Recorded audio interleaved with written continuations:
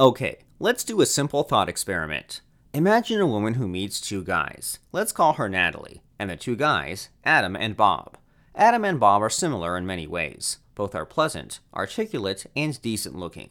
There's one difference between them, and it's this. Adam tends to tiptoe around Natalie. He's careful not to say or do anything he thinks will tick her off. He never talks about himself. When he's with Natalie, his attention is 100% on her.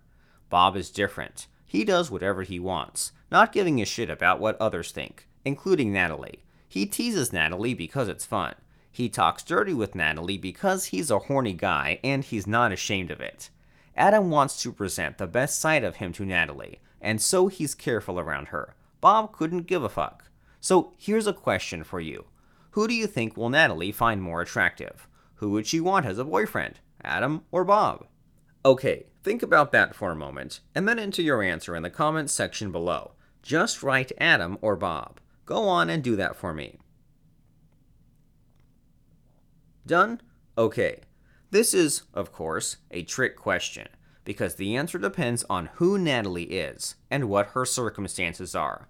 Let's say Natalie is 30 years old and single after getting dumped by her 9th boyfriend. At the end of her youth, stability and security may be more important than fun and excitement. So, she would probably cash it in and choose the safer option, Adam. Now, let's say Natalie is a 22-year-old bosomy bombshell who gets wolf-whistled by guys wherever she goes. Here, Adam will never stand a chance against Bob. Makes sense, right? Okay, so let's think deeper about this. Apart from the difference in attitude, what sets Bob apart from Adam? What does Natalie see in Bob that's lacking in Adam? Here's what. Adam is careful not to lose Natalie. Bob doesn't give a shit if Natalie likes him. Or, in short, he has the option of walking away, and he knows it. In Shogun Method, Derek Rake calls this the optionality factor. Simply, how attractive a man is to women depends on how much optionality he has in life. So here's the bottom line. If you have options, women will know it, and that makes you attractive.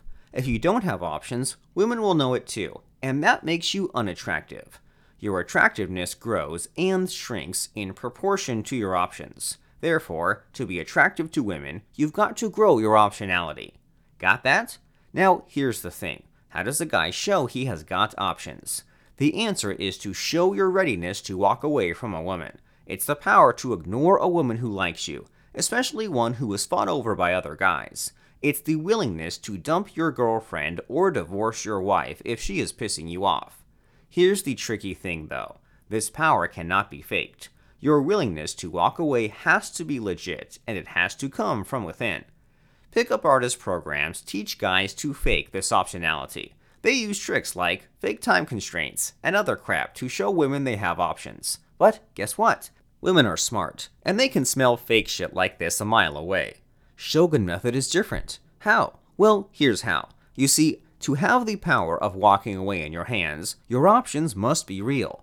I mean, just imagine. If you know you can get any woman you want anywhere, you'll never get hung up with any one woman, right? And guess what? Shogun Method gives you this ability.